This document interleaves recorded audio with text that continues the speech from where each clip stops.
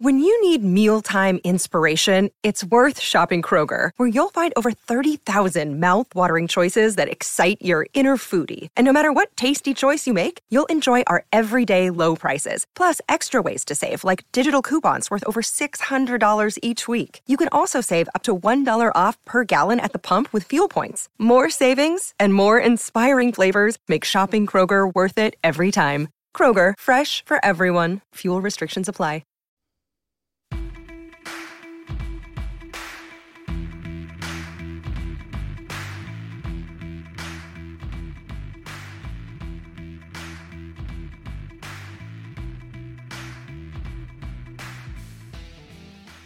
What is good, everyone? Welcome to KGW's 3-on-3 Blazers. My name is Orlando Sanchez.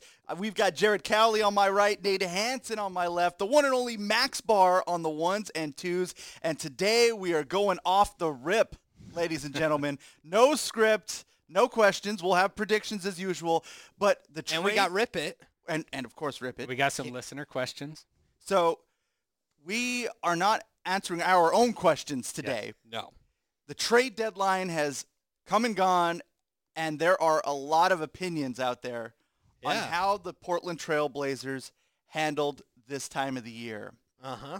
Basically, what I want to do is let you guys go at it. What? Well, define you guys. I think Max has opinions as well. Because I get into the station today, and both of you guys are just firing on all cylinders. Yeah? Like pre-gaming the pod. Instead of saving it for the pod. Yeah. And it was so good. Some things it was we so say, good. Some things we say we don't want to say on the pod necessarily. You guys Phrasing is a little different. Dude, you guys do such a good job with the pod already. I don't think that our listeners are going to be disappointed in this one because it's a pretty controversial topic, you know. There are some people It's a lightning rod, I would say. Yeah. It's not I don't know if it's controversial, but it's certainly a lightning rod in terms of conversation. It's triggering people, man. Yeah, exactly.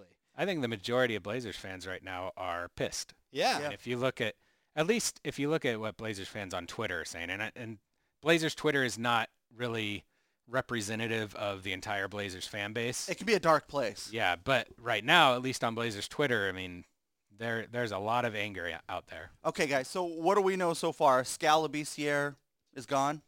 Yeah, they traded Skal Labissière to get rid of his salary, basically, and cut their luxury tax bill. They traded him to the Atlanta Hawks. They sent along about $2 million in cash to the Hawks to take Labissière's contract into open cap space that they had available. And then the Blazers get back a second-round pick in 2024 that will probably, because of protections, never convey. So basically, it was a move to save money. That sounds That's exactly what Blazers fans were hoping for on this big day, right? That's what we talked about. You know, on this podcast, we've talked so much about what could potentially be for the trade deadline for the Portland Trail Blazers. And what it ended up being was what we talked about 2 weeks ago with the Ariza deal. We said that we thought the writing was on the wall with that deal, while Ariza has ended up being an upgrade from Kent Bazemore. What we thought that deal was to save money. And I think that's still what that deal was. Yeah. It's just the difference between that deal and the Skal deal is that they got a player back that they can use in the Bazemore trade. And Ariza's been pretty good and seems like he's a good fit on this roster. But the Skal move was to save money and nothing more. And the thing that I think that Nate and I are going to see this a little bit differently. I don't think I'm quite as angry as he is about this, about their lack of moves at this deadline. But for me, what I do not understand is if you're going to try and cut that luxury tax bill, do it all the way. They didn't get all the way under the luxury tax threshold, so they're still going to pay the tax this year. That means they were a tax team last year. They're going to be a tax team this year. Even if they stay under the cap next year, which they have the opportunity to do, the year after that, you've got Dame's Supermax kicking in. You've got CJ's extension kicking in. You've got a new contract for Nurkic if they bring him back. You've got a new contract for Zach Collins, whose rookie contract will expire. At that point, it's going to be really difficult to avoid the tax. And so then 3 out of 4 years, they're a tax team. They hit the repeater tax. So if you're not going to get all the way under the luxury tax, all they did in these moves that they made before the deadline was try to save money. And in that scenario, when it's not for a larger purpose, like trying to avoid that repeater tax down the line, which does impact roster building decisions, then it's just for the owner to save money, and Blazers fans can absolutely be pissed about that. Yeah, I mean, the reason to be angry is we're sitting here in the prime of Damian Lillard's career. He just went on like a 2-week stretch of averaging 45-plus points per game, trying to drag this team through the mud and get him through the playoffs. And we're talking about saving money. Like, that's not okay. That's why Blazers fans are angry. We're talking about saving millionaires, billionaires money. And that's not what this is about. This is about, you have Damian Lillard right now, and he's made it verbally his goal publicly to win a championship in Portland. And we know how difficult it is for the Blazers to sign free agents, even when they do have money available. But with as limited as they're going to be moving forward in terms, as you just talked about, with money, it's going to be even more difficult to find a difference-making player moving forward. And so for us and for a lot of Blazers fans, the summer of 2016 was you signed Myers Leonard, you signed Maurice Harkless, you signed Evan Turner, and you signed Allen Crabbe. At least 3 of those 4 deals were really bad deals to have made. And so they handicapped you building a team around Damian Lillard that could compete for an NBA championship. And yes, they managed to get to the Western Conference Finals last year, and that was a big step in the right direction. But none of us thought that team could end up possibly winning the whole thing last year. And so once you got those contracts off the book, those bad contracts, it was about, finally, we're out from underneath that. We can finally build a team around Damian Lillard, get another star forward in here that will play well with him. And guess what? They're going to be out of those contracts here at the end of this season. And guess what they still can't do? Go out and get another star forward to build around Damian Lillard and to elevate this team from a playoff team that could be a middle of the road, like 4 or 5 seed playoff team next year, to a team who could legitimately compete for a title in Damian Lillard's prime. That's why people are angry. It's not that Neil Olshey did nothing, because I think we saw for a while it was trending this direction, that even if he was able to trade Whiteside, he wasn't going to get anything for him. It was going to be just to move him and potentially save money. And now here we are. And that's why Blazers fans are mad, is because where are the Blazers going to find – we all agree on this, that they're probably one really good forward away from being elevated into the possibility of being the team that represents the Western Conference in the NBA Finals. Now where are you going to get that player? It's outside of a sign and trade out of the blue. It seems nearly impossible that they're going to find this player and be able to elevate to the place where they need to be. I'm glad, Jared, that you brought up the finances and what this really means, because now we can look at it and say, this makes me nervous money-wise, because now they may take that into consideration when it comes to making a deal down the line. So when they're in the hunt for a big player, how much of their heart is in it to go out and get that player, being a repeat offender when it comes to taxes? That is a concern of mine now, because I've seen that money matters in this situation. Yeah. Where it's like, okay, we're just going to get rid of a guy to save a few million. So now when we look forward to the future and trying to build a roster around Damian Lillard in his prime that could compete for a championship, this is kind of a red flag to me that tells me, this is going to impact decisions going forward. And yeah, maybe the market wasn't there for Neil Olshey, but when I look around the league and I see other GMs trying to find ways to change their roster to help them win now, this tells me, okay, they're starting to punt. They're not worried about this year. No, and they shouldn't be worried about this year. They're not worried about this year. But the problem with that is, how do you tell Damian Lillard that? What do you do to help Damian Lillard? Yeah. Now that he's put the team on his back and is playing the way he is, are you just going to sit him now and let things play out? I mean, that is the plan, obviously, is you have what you have right now on this roster, and you're going to hope that it's good enough to get you the 8th seed this year, and that Damian Lillard will play his butt off and play great the rest of the year, that Hassan Whiteside will continue to improve and maybe play well down the stretch, and maybe you get Yusuf Nurkic back in March, and maybe he can give you 25 minutes by the end of the season of solid production. And Zach Collins, who knows if I know he said he wants to be back, but even if he comes back in March, what is that, or in April rather, what is that, a handful of games he's back for before the playoffs? And that's obviously what they're going to try to do, and that's not where the Blazers need to be at this point in time. So this is 4 years in the making. If you want to go back to the summer of 16, yes. It comes down to this summer, and now the Blazers are hoping that Hassan Whiteside re-ups with the team. I don't know I really hope they aren't. Yeah, I really hope not. So I hope that's not their plan. So there's the chance that Hassan walks away, yeah, and the Blazers got nothing out of him walking away.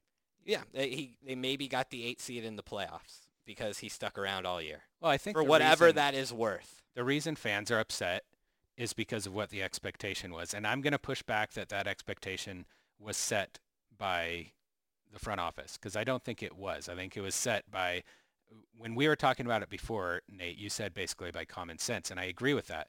When we looked at these expiring contracts, we always thought when the day comes that they are expiring contracts, that's going to be an opportunity for the Blazers, if a star player is available, to use those expiring contracts, the draft picks that they've held on to over these years, and the young players that they've drafted, to go get a star player.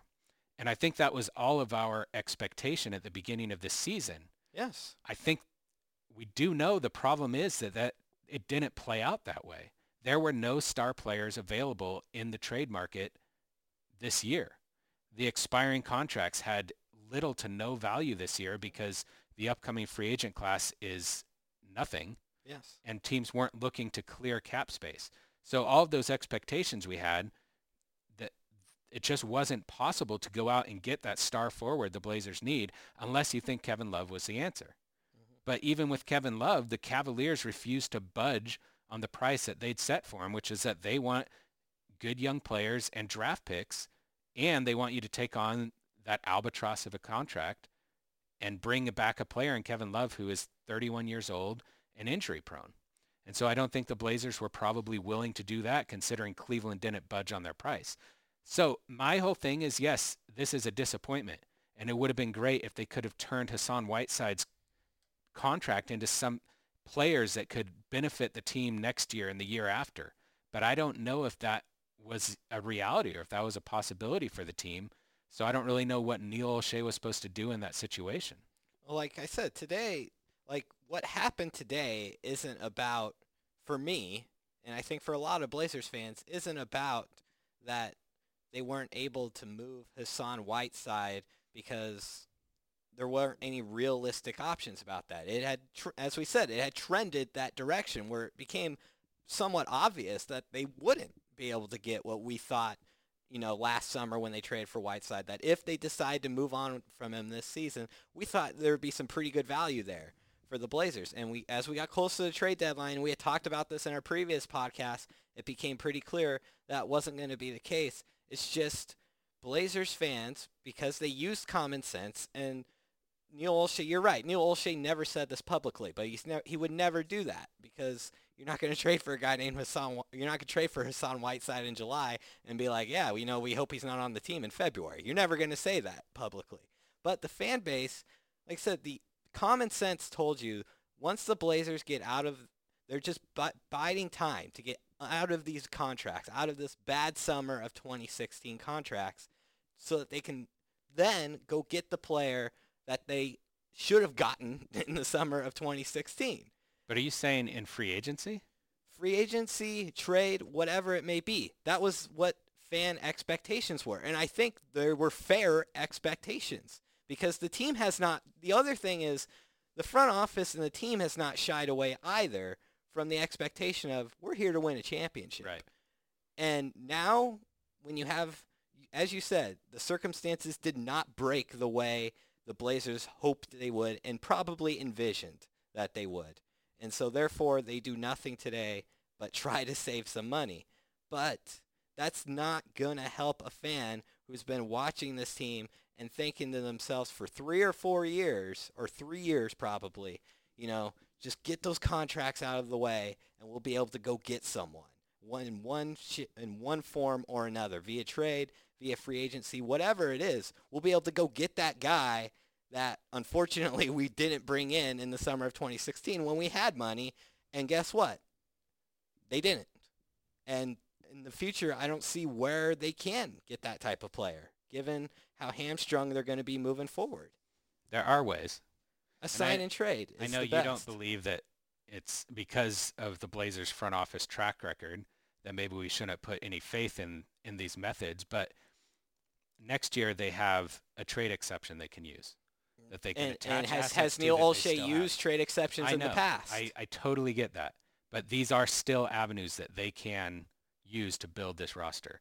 They're going to have either, $14 million in cap space next year if they renounce everyone, or they're going to have a mid-level exception, which will be worth about $10 million a year, which is enough to go get a good rotation player at the very least.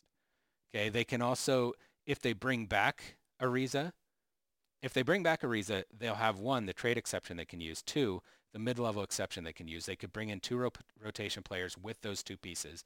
And then during the season or in the off season, that Trevor Ariza contract, which will be about $13 million, they can use that if they're under the luxury tax. They can bring back a player who makes $17, $18 million a year in a trade. And they still have all of their draft picks going forward. They still haven't given those up. They still have these young players. When we were talking about this before the season, we were like, what they have now is expiring contracts, draft picks going forward, first-round draft picks, and interesting young talent. They still have all of those things. Right, and they still have them because Neil Olshey's been unwilling to part with them. So why do I think he'd be willing to part with them moving forward? But what should he have been? What was out there on the market? I'm not sure this year that he should have. I'm not sure. I'm not sure what avenues Neil Olshey would have been, but he's been pretty dead set on Zach Collins is staying with the Portland Trail Blazers. Yes. Word around from experts in the league is the price for Anthony Simons is sky high, and the Blazers have had opportunities in the past to deal their first round picks, and they haven't. They've held on to them. So why should I believe that in this scenario you brought up that next year is going to be the time that Neil Olshey is actually going to be willing to part with a Zach Collins or an Anthony Simons or even a Nasir Little or future first-round picks? That hasn't been his MO other than the Aaron Aflalo trade. That hasn't been his MO here in Portland to do that. And that's a fair argument. I would only say that other than this year and the years preceding when he did not give up those picks and the young players that, they had at that time, they didn't have expiring contracts then. The only year they had expiring contracts was this year. And it fell apart this year for whatever reason it did. But next year they do have the potential to have some expiring contracts plus draft picks plus young players, where if a star player does come available, which did not happen this season, then they have the pieces to go at least put themselves in the market to get that player. As a general manager, your job is to have a way to build a team in all scenarios, good, regular, and very bad. And this was a very bad mix of things that happened for the Blazers, including the injuries that have happened to the team that has derailed this season, as well as the factors off the floor that made it so they didn't move a player like Hassan Whiteside at the trade deadline. But Neil Olshey's job is to have plans for all of these different scenarios. And it feels to me, as a Blazers fan, there wasn't much of a plan for if things went bad. And things have gone really bad this year for the Blazers. And it seemed like the Blazers were it feels like they're trying to catch up with all the bad things that have continued to happen to them and that they weren't prepared for it. And that is alarming if I'm a Blazers fan. I give Neil Olshey props, for making the deal with Kent Bazemore. Yeah. That turned out to be an impactful move so far. And signing Carmelo Anthony. Those were reactions to the things that have gone wrong with this team. Right. And both of those have worked out. Probably only for this season. Right. Maybe next season with Ariza, but those were great moves that I don't think a lot of people saw coming. And the Bazemore, as you guys mentioned, the Bazemore deal saved him some money. I don't care about that. Which was a 2-for-1. I don't care about that because they didn't get all the way under the luxury tax. Then it's just saving billionaires money, and I don't care about that. So the money man no longer cares about money. Well, because they didn't get under the luxury tax. That was the whole point of that deal. If you're going to care about money, was it could possibly prevent them from being a repeater of the luxury tax. And they ended up not getting under it anyway, so saving money in the long run is just saving Jody Allen and their family money. Yeah, I care about money in the way if it's related to roster building. I don't care about it in saving really rich people money. Fine. So the deal still ends up working out for less. Yes. Okay. You get Melo off the streets. Okay. Costs you nothing. And he comes in and he's an impactful player. Okay. A starting player. Great stuff. But he also needs to be held accountable for what happened from 2016 to now. Yeah, I agree with that. And this reminds me of a poker player who decides to go to the $5 table. Yeah. And is going to play there all night long and just try and win a couple hands here and there. Yeah. You're not there to win a ton of money. You're there to come up a little bit better than you entered. Meanwhile, I'm looking over at the high roller table. Yeah. And I'm seeing, Maury, I'm seeing, other GMs that are hanging out in the high roller table that are willing to play big hands. Yeah. And are willing to make risks. And it may not work out for them. It may not. But I would rather you make those risks. Right. Take those risks of going all in. Because for the Rockets, in the example you present of Daryl Morey, for the Rockets, it's not going to work out for them. And they're in full desperation mode right now. And we said that when they traded for Westbrook in the offseason. But if Chris Paul doesn't get hurt in the Western Conference Finals a couple seasons ago, it would have worked. Because they probably beat the Warriors in that series up 3-2. And they would have definitely beat the Cavs in the title. And they would have had one championship. And that whole plan of going all in on what he believed in would have paid off because they would have won that one title, which is what Blazers fans are wanting with Damian Lillard, is one title. And it sucks for the Blazers because we'll never know what Olshey's original plan could have been because of all these injuries. Yes. We'll never know. And that's a bummer, because it felt like this team got better fresh off a Western Conference Finals appearance. This team looked poised to make another run in the playoffs. Yeah. We thought maybe they could get over the hump and play for a finals if everything went their way, play for the NBA Finals. But now the goal was set. The standard was a championship. Yes. And I know that things change throughout the year, that you have to look at yourself in the mirror and say, okay, this roster is no longer a championship team. But what are we doing to try and get back there? Yeah. I guess keep our fingers crossed that Yusuf Nurkic comes back and is the same guy, that Rodney Hood turns out to be the same guy after coming off of an injury like that. That Zach Collins, who hasn't ever proven to be a good starter in the NBA, is going to end up being a really good starter. Upwards trajectory. That Anthony Simons, who has had struggles this year in his first time playing extended minutes in the NBA, is going to be ready in a year or two to really contribute to an NBA champion. There's still a lot of risks being taken here, and you're hoping that they all hit. Year after year, we have to talk about what assets they have. Yeah. And how good this team is at developing players. Yeah. But the clock is ticking. Yes. Damian Lillard's prime, we are here. Yeah. Yep. So it's time to start making those big bets. I know it's not fun and there's not guys that are available out there, but sometimes you got to flex a little bit. You've got to take some chances and some risks and use some of those pieces that you've been developing for a moment like that. Even if you have to overpay potentially for it. Right, but if there's a guy that's on your radar that you want, that you believe can make this team better and can get you back into that championship discussion, you have to go out and do it. Yeah. Instead, we're just going to continue to develop players. We're going to continue to talk about all these pieces that they have that they could use for a deal that's not happening. And then Damian Lillard gets older, and where are you guys now? Oh, well, cool. We had that magical run. That got him to the Western Conference Finals. And that was, Jared brought it up, mid-level exception. Maybe you can add one role player for $10 million, and maybe you can add another role player. Which is, it's nice. And that's fine if you want to add role players. And I knew your point was if you have all these different type of role players, and maybe you'll be able to combine them up for a big star. But given that Blazers fans have been waiting years for this to happen and it hasn't happened, the idea, I think what would more likely be the case is they gather all these role players, and so it's great they may end up being one of the deeper teams in the NBA next year if people stay healthy. That's great. But the NBA in the playoffs, especially deep in the playoffs, is not about being able to go 10 deep. It's about how are your best 3 or 4 against the other team's best 3 or 4.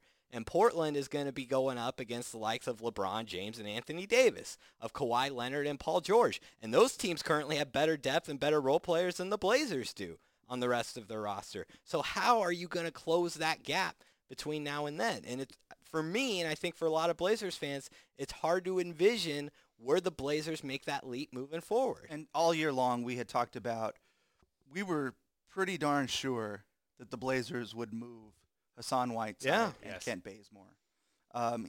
They moved one, but Whiteside is still here. So let's kind of push this conversation forward and what the future looks like for the Blazers, what the future looks like with Hassan Whiteside. Jared, what do you think about that? So the reason we wanted to talk about this is because last week, Jason Quick of The Athletic published an article talking about, it was basically almost like he wrote a letter to Neil Olshey saying, hey, this team is really gelling right now.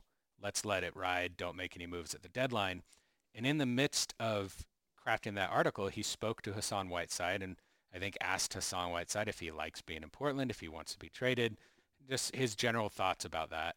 And Whiteside said he loves it here. He bought a house here. He wants to stay here. He'd like to come back next season. He thinks that he and Nurk can play together. He thinks that they can start together. He thinks he can start at power forward. He thinks he can guard power forwards. It doesn't matter that he doesn't shoot threes because the Blazers don't shoot threes in Terry Stott's system from the 4 spot, which isn't true. So anyway, so there was that. And then you build on that with today, after the deadline, Dwight Jaynes goes on Brian Noe's show on, is it 680? Rip City Radio. Yeah, Rip City Radio, and says that he thinks that the Blazers are going to try and bring back Hassan Whiteside next season. So I think that we should talk about that because, I don't know, to me, I don't understand that in any way. And Hassan Whiteside has been good this season for what he is. He's much better in the pick and roll than he was earlier in the season and is developing a good connection with Damian Lillard in that part of the offense. He's a very good individual rebounder, though it does not translate to team rebounding success. And he's very good at blocking shots, though that doesn't always translate to good team defense. And so I understand why Neil Olshey maybe, or some Blazers fans might think that how could we ever let someone go who's averaging, I mean, what's he averaging? Like 16, 17 points, 15 rebounds, like 3 blocks a game. Those are amazing numbers. In fact, I looked this up a few weeks ago, and I looked at players in NBA history who've averaged the number of points, the number of rebounds, the number of blocks, and the field goal percentage that Hassan is putting up this season. Nobody in NBA history has ever done it. So that's really impressive. So I get why people are enamored with this guy, but I do not see any scenario in which he and Nurkic can coexist. Yeah. We've seen, first of all, how much is Hassan Whiteside going to want to be paid next season? Yeah. Is that going to work out for the Blazers? I mean, he has to take a massive pay cut from this season. He's not going to make $27 million a year. So you have to take that in consideration. 2, these guys can't play together. Neither of them can guard the 4. Neither of them can space the floor. You know, they're very similar players. You know, Nurkic is more skilled and more talented and a better playmaker, but they both play in the paint a lot. So you're going to be clogging up the paint. That's going to cut off the paint for Damian Lillard. There's not going to be as much open space for him to operate in the half-court offense. They're not going to help with transition offense. It doesn't make sense to play them together. So then you're looking at a timeshare between these two centers who in their past, both of them have caused problems on teams when they were having to share minutes with another talented center. Mm-hmm. I don't see any scenario in which these two can coexist together. And if you have to choose one or the other, even with Nurkic's injury history, even with you're not sure how he's going to come back, it's Nurkic 100% by a landslide. It's not even close. Yeah. So this talk about Whiteside coming back next season, I don't understand that at all. We're in complete agreement on this. Whiteside, You should have seen Max's eyes when you brought up that Whiteside said he could defend the 4. Max's eyes got as big as I've ever seen them. Because Whiteside can't defend anyone beyond 3 feet of the rim. So he's not going to be able to defend a 4. You're right. The mesh isn't there. And we talked about this when we talked about Carmelo's future last week. You know, how willing is this player, how willing are they actually to come off the bench and see a diminished role, diminished playing time, diminished opportunities to go and get theirs? That's a lot to swallow, especially for guys who are used to getting big minutes, and Hassan Whiteside is used to gobbling up rebounds and putting up points on a nightly basis. And I'm with you. He's caused problems in the past with that in Miami. And I don't know if it even makes, does bringing him back in a reserve role, does that even make Portland better next year? I don't think so. And so go and get yourself another shooter with that space or that money or that roster spot versus bringing in another big guy who, I mean, the best part about bringing Whiteside back would be in case Nurkic got hurt again, you'd have someone who could fill in those minutes that you'd already have on the roster. But you can't prepare like that when you're a team trying to take the most difficult step to take in the NBA, which is from being a good playoff team to being a true championship contender. What was his role when he got here? It was to be Nurkic's safety net, right? Yeah. It was supposed to be the replacement. So to that point, we don't know where Nurkic is. We don't know what his status is right now. I mean, he's not even practicing with the team again. Yeah. So maybe that is the thought process. That's our what. I understand what you, but are you with me? That can't be their thought process. That can't be what. That can't be why you bring them back. Right. I'm trying to find a logical reason. As to why this would be a move that the Blazers would be interested in making. Yeah. Well, here's the other thing. Even if, let's say Nurkic continues to just have injuries the rest of his career and it gets quite back to what Nurkic was. Whoever you get that's not Whiteside, you go out and get, a center out there for $5 million a year. They're going to be just as impactful at that center position in the Blazers' defense and offense as Whiteside is, and he's certainly going to be paid more than that. And so I think that you need to focus your roster building on the positions of weakness that you have on your roster, which are the forward positions. You don't need another center. Yeah. You need a backup center next season, most likely. But you can go and get yourself a backup center. Ask the Rockets how easy it can be to go find. I don't want to. They feel they can just go and find. Plan. They feel they can just go and find one, and that's the attitude a lot of teams have, and that's probably the attitude they should have in terms of a backup center. You can just go and find someone. Yeah, exactly. If only the Blazers could make a deal for a forward. Yeah. If only they would have had the time to do so. Yeah. I wonder what it would be like. Yeah. So now Hassan Whiteside, and that's really what my concern is that he's going to ask for more money. And the Blazers aren't going to have it to pay him. They're not going to want to. Yeah. And so he walks. I guess you have a little more money to play with to go find somebody out there.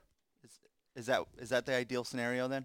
I guess, yeah. If you renounce his rights, then you'd have to renounce his rights. You'd have to let Ariza go. So that means the Kent Bazemore trade is the props you just gave for it is now gone. It's all for naught. Yes. Yeah. And then if you did that, you'd most likely still have about the same amount of cap space to go get a free agent as you would if you were over the cap and had the full mid-level exception. So I think it's more likely that they keep Ariza. Agreed.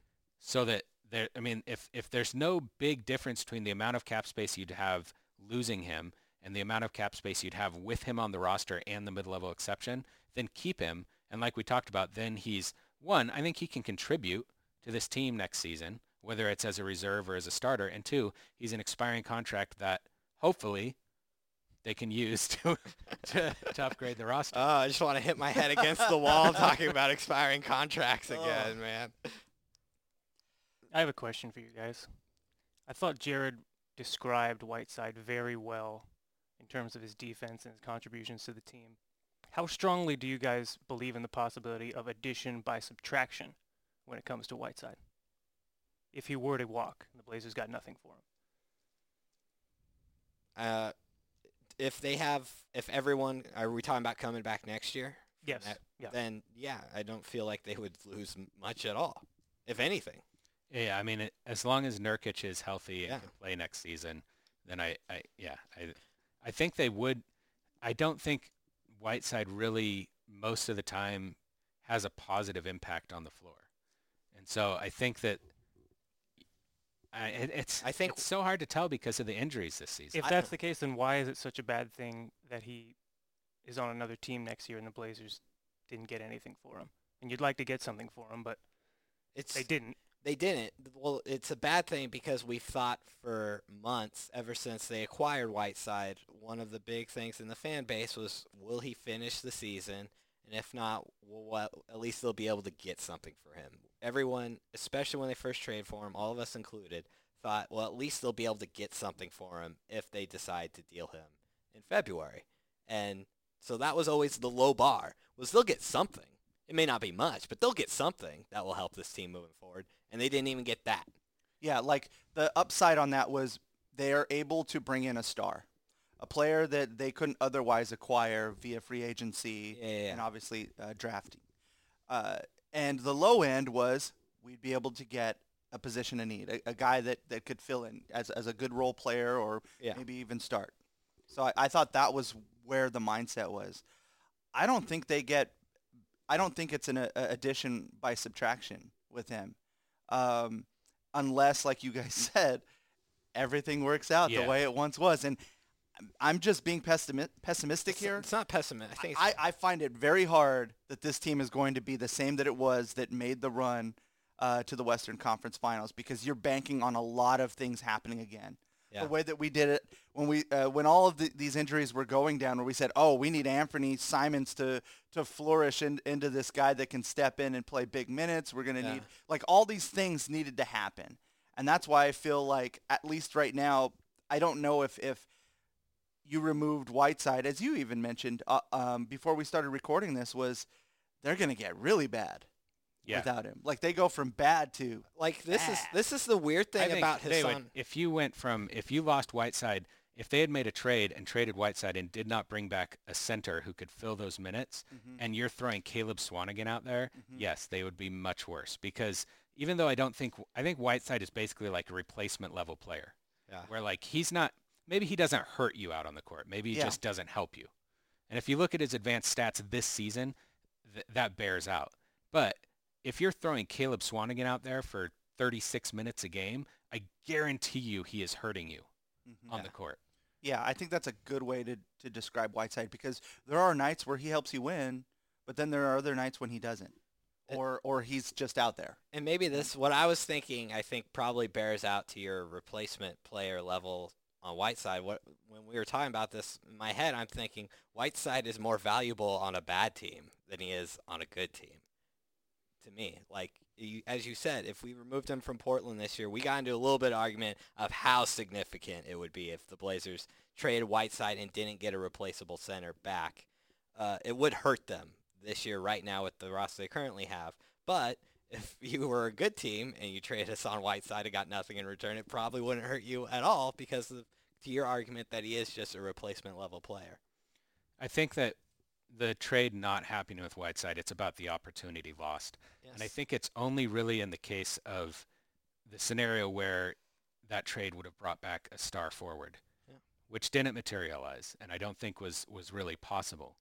I think that the only reason I still thought, once they traded Scal and they had made 2 moves to save money, then I thought they were going to go, the easiest way to then get all the way under the tax was to trade Whiteside. With trade rules, you could bring back a little less money.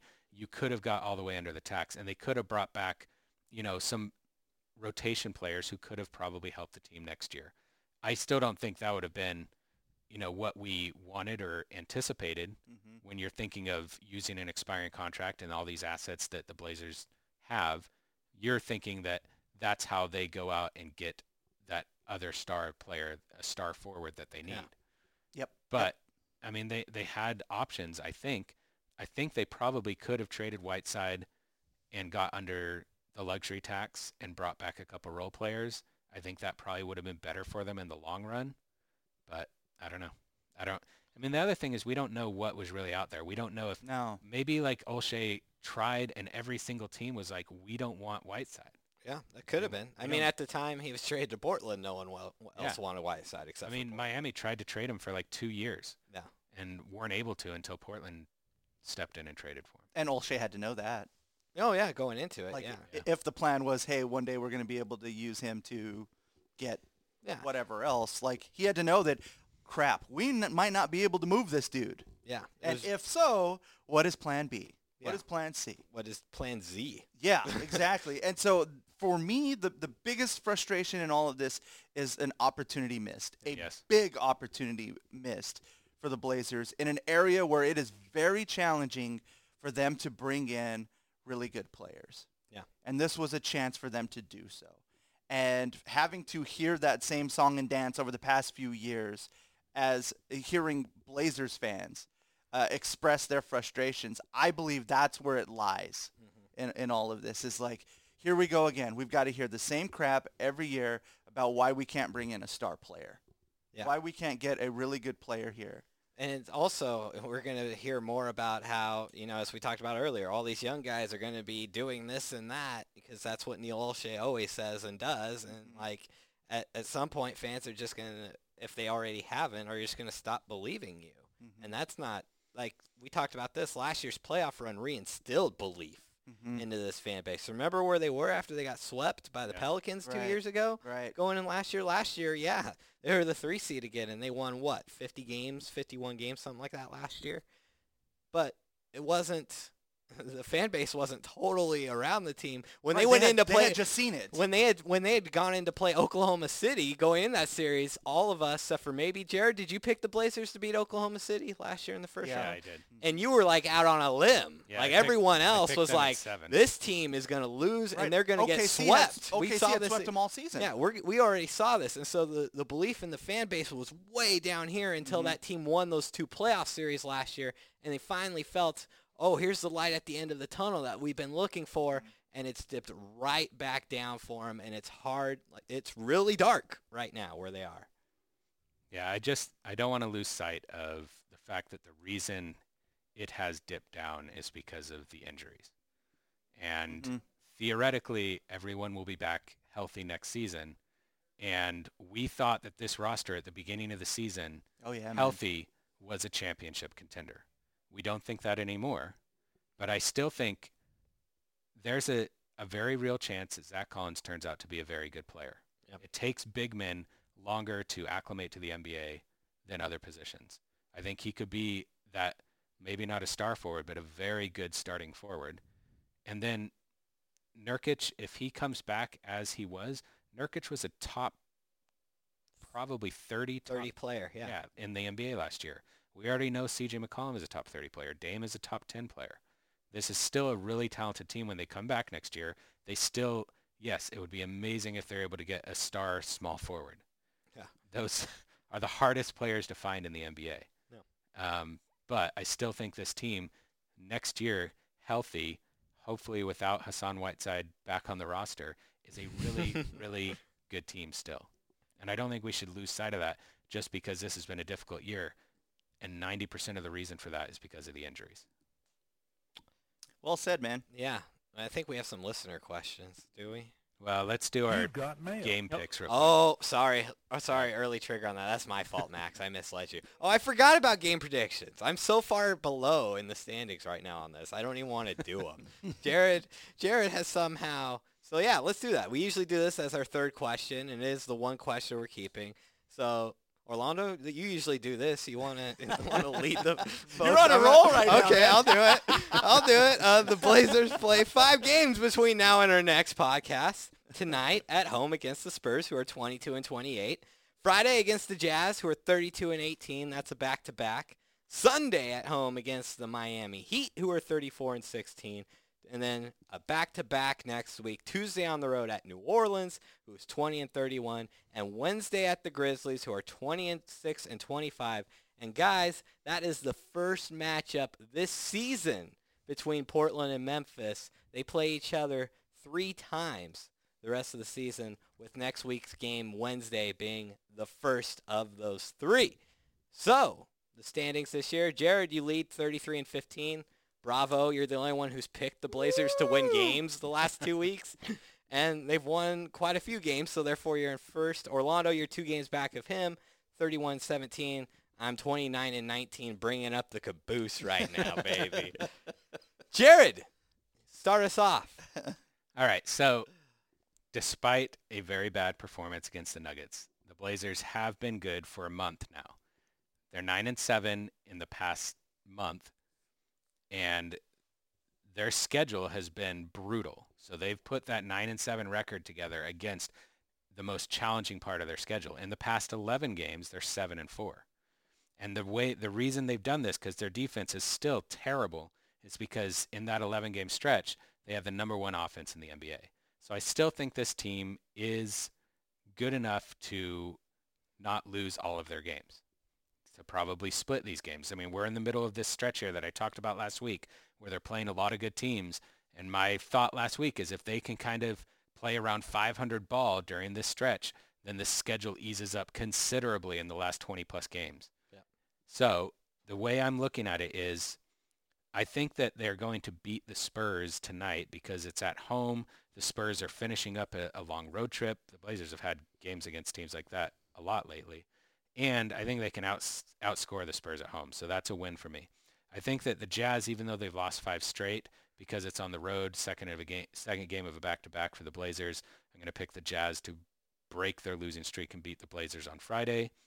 Sunday at home against the Heat, I normally would have picked the Heat, but I'm a little... I don't think Jimmy Butler's going to play in that game. He hurt his shoulder, and the results came back, and they were better than expected, but shoulders are tricky. So I could absolutely see him not playing Sunday against the Heat. It is at home. Against the Blazers, it is at home. So I'm going to pick the Blazers to beat the Heat without Jimmy Butler, hopefully, on Sunday. And then I think they'll split those 2 games on the road, the back-to-back between the Pelicans and against the Pelicans and the Grizzlies. I'm going to pick them to beat the Pelicans, and I'm going to pick them to lose to the Grizzlies, who have been playing fantastic basketball lately. So I've got a 3-2 week, kind of keeping pace with what they've been doing lately, but losing a really big game against the Grizzlies. That really hurts them if you lose to the Grizzlies, because that's losing a full game on them. Me and you, Orlando, we've picked them to go 0-3 the last 2 weeks, right? Yeah. And they've gone like 5-1 or something during those 6 games. So that's where we've been struggling. And I'm not going to go full 0-5 here on this one. I hope you do, buddy. I wish I could, man. Yeah. But I asked them to show me something. They did. Well, I'm not going much better than 0-5. I'm going to say they go 1-4 over these next 5 games. I'm not yet a believer in this team. I think they're more like the team. Does the Denver game play into this for you? I didn't even need to see that Denver game for me to still believe that team is more like that team. Just because Damian Lillard, as good as he is, he cannot average 45 to 50 points a game the rest of the year, which is what he was doing when they were beating those good teams for a large part of the stretch. Oh, I don't disagree with that. And so that was my point last week, why I thought they would go 0-3. So I didn't expect he'd continue to go another week of doing that, and he almost did go another full week of doing that. So what happens when he's only scoring 30 points a game? Can this team compete against good teams? And I'm still a believer that they're going to lose those games. So the one I have them winning tonight against the Spurs here at home. I have them beating San Antonio. I pick them to lose against the Jazz, good team. The Heat, good team. Lose that one. The Pelicans are not very good, but the Blazers haven't beat them even without Zion. So I'm going to say the Pelicans do beat them with Zion again. And the Grizzlies, I think, are a better team right now than Portland. That's a back-to-back on the road. So I'm going to go with Memphis to win that one. A 1-4 tough stretch. I'm dying on this hill, damn it. Yeah, but see, I don't think that's unrealistic. Yeah. Like, I picked it differently than you did, but it makes complete sense that they could go 1-4 against this stretch. I mean, this is a tough part of their schedule. That game against the Heat is very tempting. Very tempting. And it's a bummer that we're not going to see Myers Leonard here. Yeah. I think that was going to be a lot of fun. Yeah. It's going to be something that we would be able to talk about. But he didn't make the road trip with the team. So Yeah, and Jimmy Butler factors into this.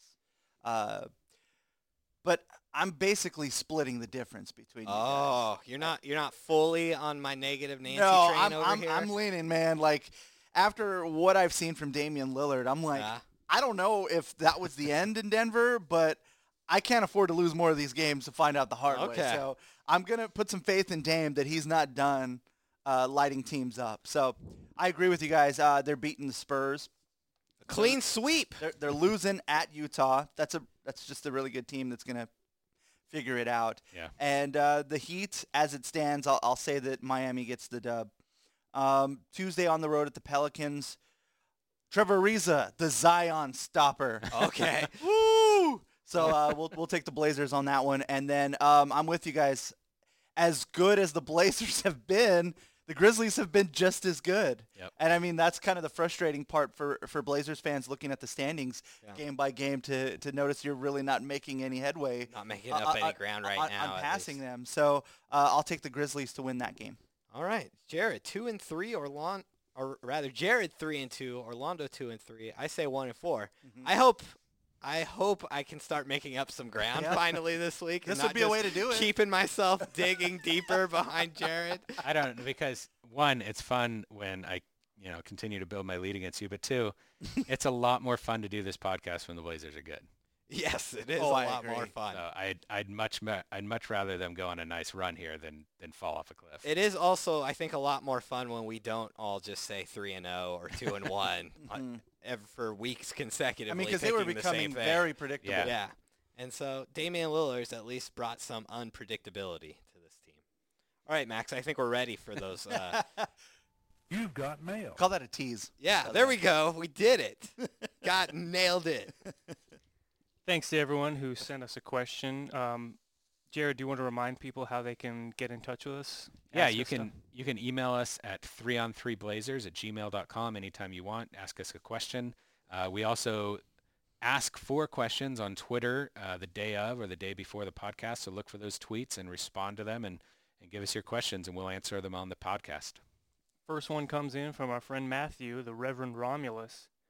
He says, now with the long-touted hope of the trade deadline gone, where should I blindly look for hope going forward?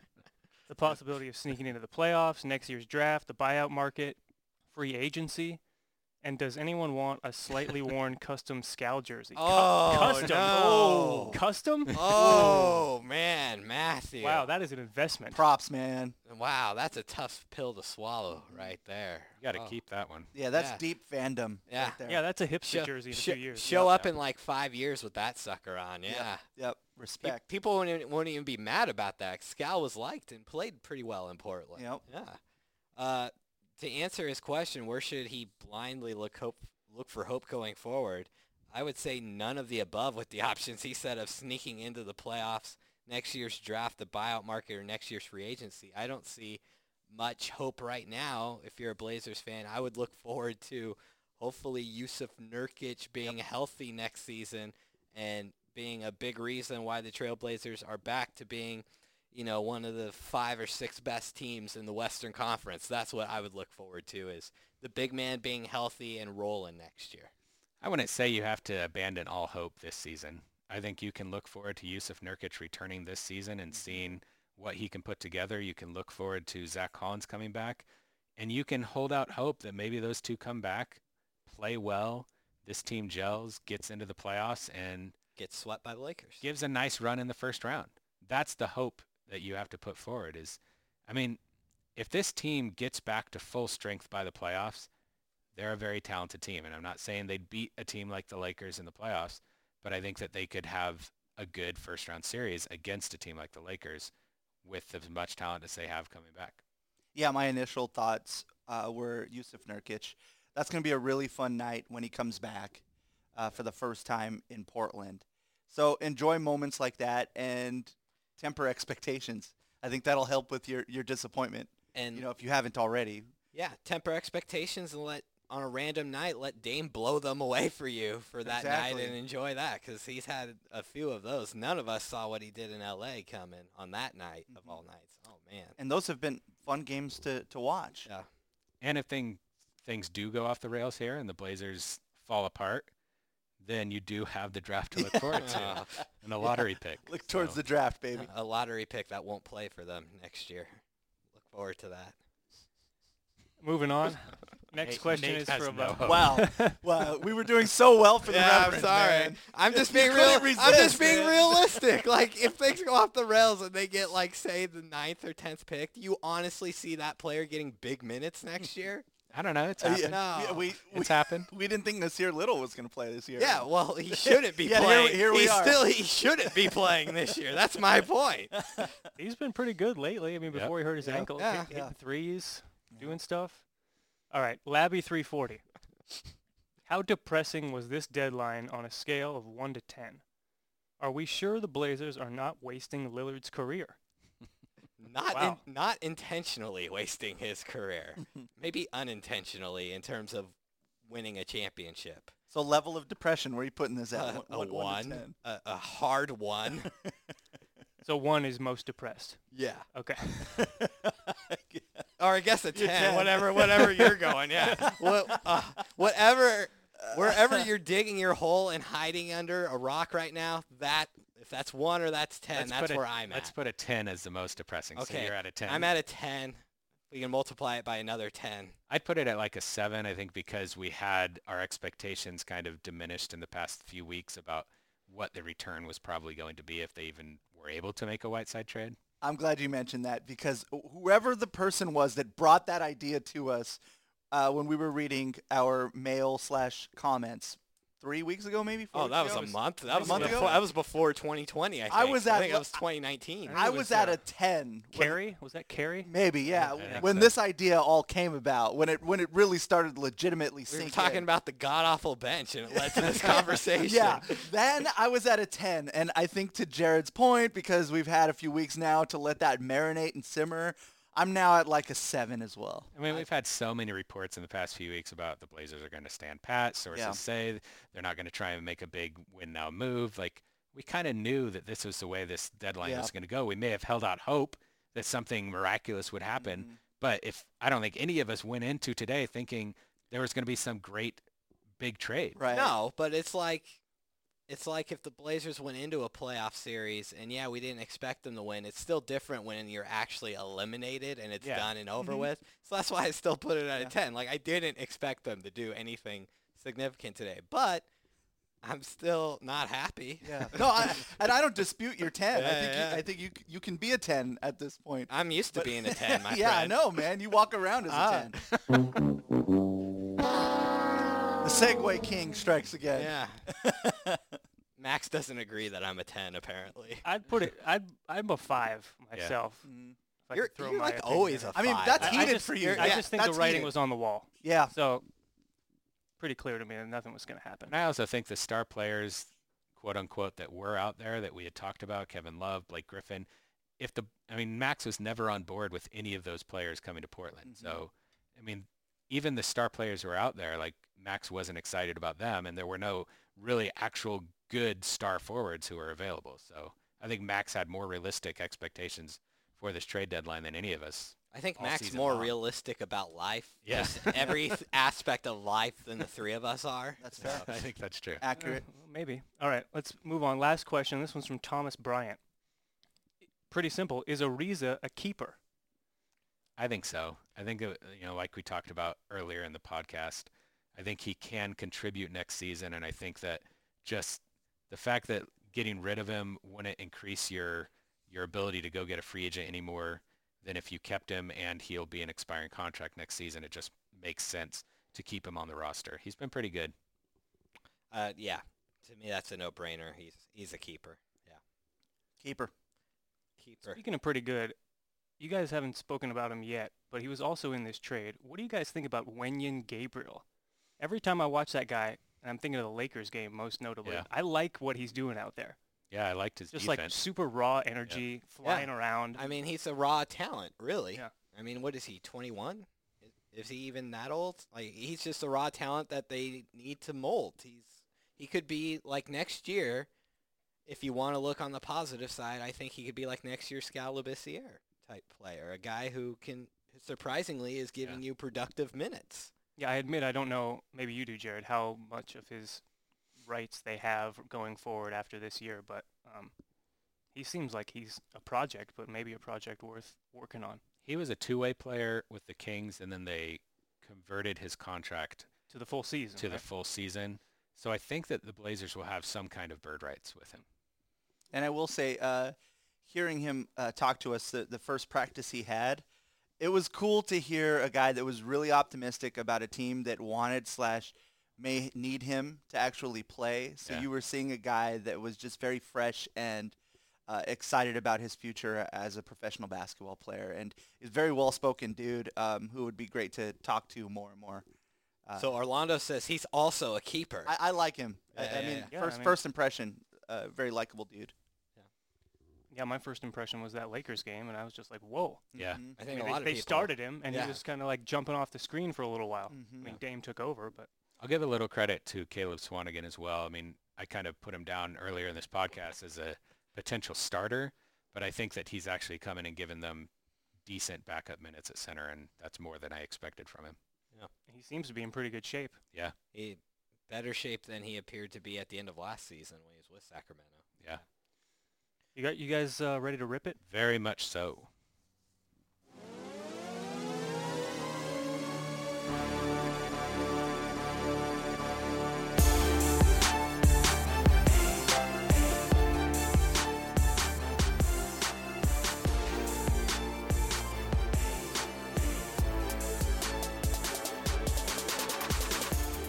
Can I jump in here? Here we go.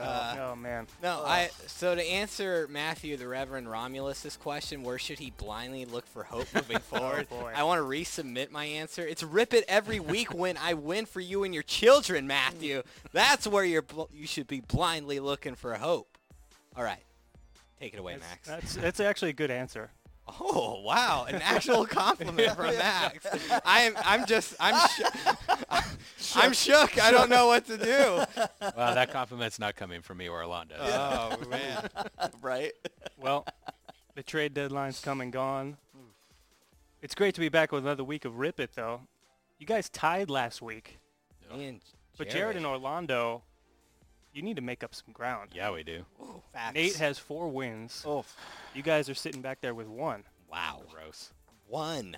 Disgusting. We've been playing this game for 3 months, and you have a 1 win. It's really pathetic. You're like Minnesota when Karl Anthony Towns plays. it's unfortunate. It is hard to win Rip It this year, so I will begrudgingly give Nate some credit for having 4 wins. Man, it's just 1 minute. He's a flip-flopper. 1 minute after saying he wouldn't compliment me, he gives me that one right there. I can't wait to when Orlando That's comes why. through That's with why the I nice stay words. steady with no compliments. Yeah.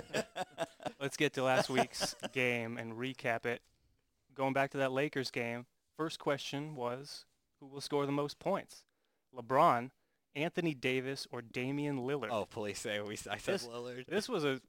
This ended up being a pretty good question, and we know it was Lillard. He had 48 points. Jared, you picked Dame, Yes. and you were the only one to pick him. Oh. I thought we all picked Dame. No, I no. think You all separate picked answers. I think different we all players. picked someone different. Yeah, Yeah. Nate, you went with LeBron, Yeah. who scored 22. Davis scored Yeah, 37. he was good. He was your pick, Orlando, but not enough. Hey, give me your pen so I can mark down my wins. Okay, there you go. Wow. Start chalking them up early here, my friend. Next question from the same game. Which team will block more shots? Nate and Orlando went with the Lakers. Jared, you went with the Blazers. And this was close. But the Lakers won it. 10 blocks to 8. Ooh. Yeah, add a point for me and Orlando over there did, while, I while did. you're chalking I them did, up. right there, Yeah, see? there you go. I don't cheat. Davis and Whiteside had 5 blocks each, Wow. but the Lakers had a few more overall. JaVale had 2. LeBron had 1. Hazonia had a block. Oh. Whoa, for I only Jared. remember he missed that layup. That's all I remember Hazonia doing in that game. All right, moving on to the Jazz game. The question here, who will make the most three-pointers? Donovan Mitchell, C.J. McCollum, Joe Ingles, or Trevor Ariza? Oh, I don't feel good about what I said. Nate, you went with Ingles. Yeah. Jared and Orlando picked C.J. And nobody got this one right. All right. Because Donovan Mitchell made 3 of 6. C.J. had 2, Ingles 1, Ariza 0. CJ, come on, man. Donovan Mitchell. None of us picked Donovan Mitchell in that question. That's pretty amazing. Yeah. Blazers, What were we thinking? I have no Just idea. putting our trust in CJ. Yep. Blazers at Nuggets. who will get the most rebounds between Carmelo, Will Barton, and Mason Plumlee. Whoa. Now, you all picked Carmelo Anthony. Jared, you were wavering back and forth, but you ended up being disgusted with Will Barton as an option. Oh, God. I remember that. And you should have picked I like Barton. Will to throw too. You Oh, should have picked Barton because he grabbed 5 boards. Anthony only had 2. Oh, See, and come Plumlee on. did not play, so nobody got that I think one I either. made a joke that was going to be Will Barton because of how you Yeah. reacted when you realized that Probably. was your other option. But winning to with see it. 5 boards, that's sorry. you hate to see it. He's Oh, always man. good for about 5 or so. What was Melo doing on Tuesday? I don't know, but he had like Not 2 boxing out. points. He was non-existent Yeah. basically Yeah. on the box score. All right, the wild card question. So we are all tied at 1, and we're on the wild Oh, card. Please tell me man. we all Please answered tell- differently. Did we all please. answer differently? Well, 2 of you there were 2 different answers on this one. This was a Oh. This was a cross-sport wild card question involving Oh, that's right. involving Oh, the please Super tell Bowl. me the fourth quarter comeback did it for me. The question was, which total will be greater? Completions by Oh. Chiefs quarterback Patrick Mahomes Please, or yes, please, yes. points scored by CJ against the Jazz? By CJ. Oh, man. And Jared and Orlando, you both went with CJ on this one. Oh. Nate, you said this ain't going to be close. It's Mahomes. Now, that's debatable, but CJ scored 20 points. Oh, Mahomes had more than 20 completions. Mahomes had 26 completions, Yeah, that's a. Oh my gosh, gentlemen. which means Woo-hoo-hoo-hoo. Nate picks up another win, 2 Ah. out of 5. Give me that pen back, baby. Jared and Man. Orlando with 1 each. Wow, that really hurts Jared in a deep way because Jared's a 49ers fan. Are you up to a 10 on the depression Yes. scale at this I point? am now 100%. Yeah, it was going to be Gosh. CJ until that comeback by Mahomes in the 4th quarter.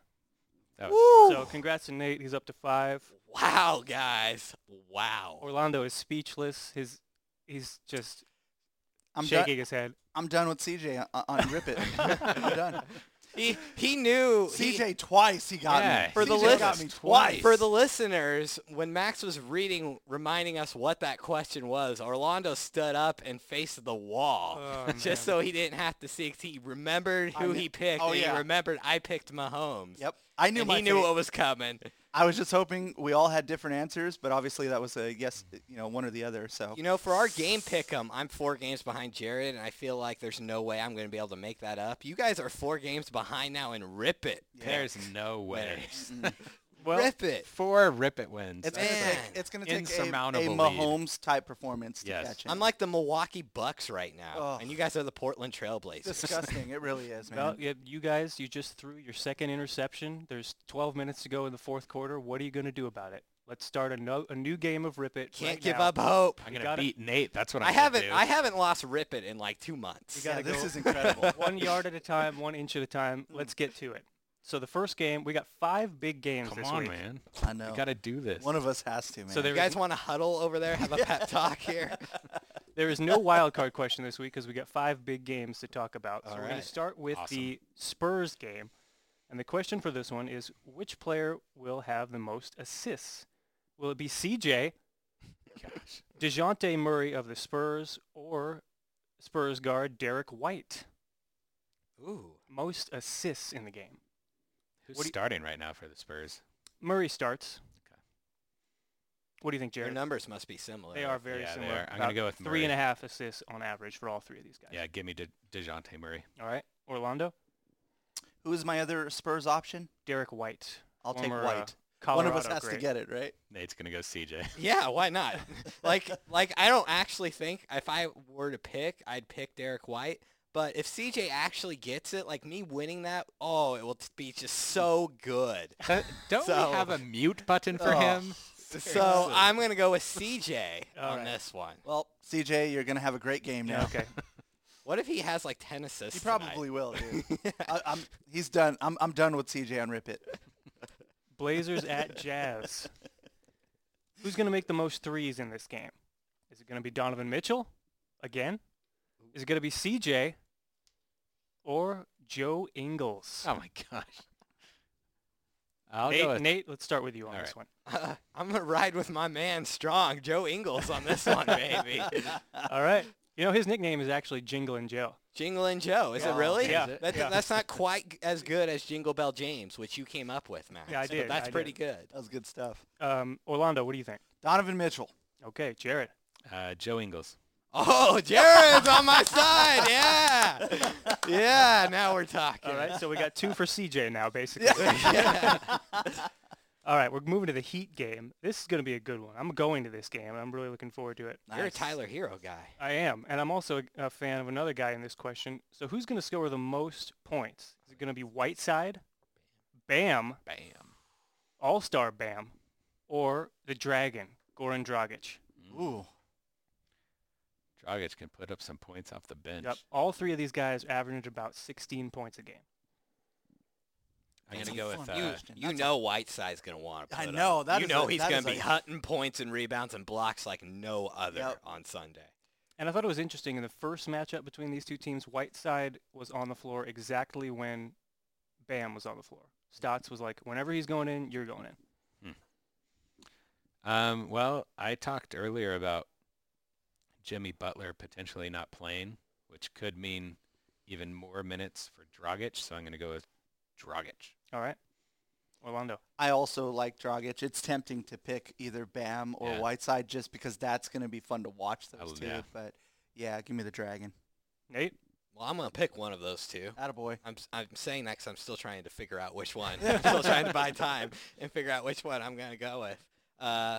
Let's go with Bam to get it done. I can't bring myself to pick Whiteside. I think I randomly picked Bam as like my most improved player or something like that on I a mean, pre.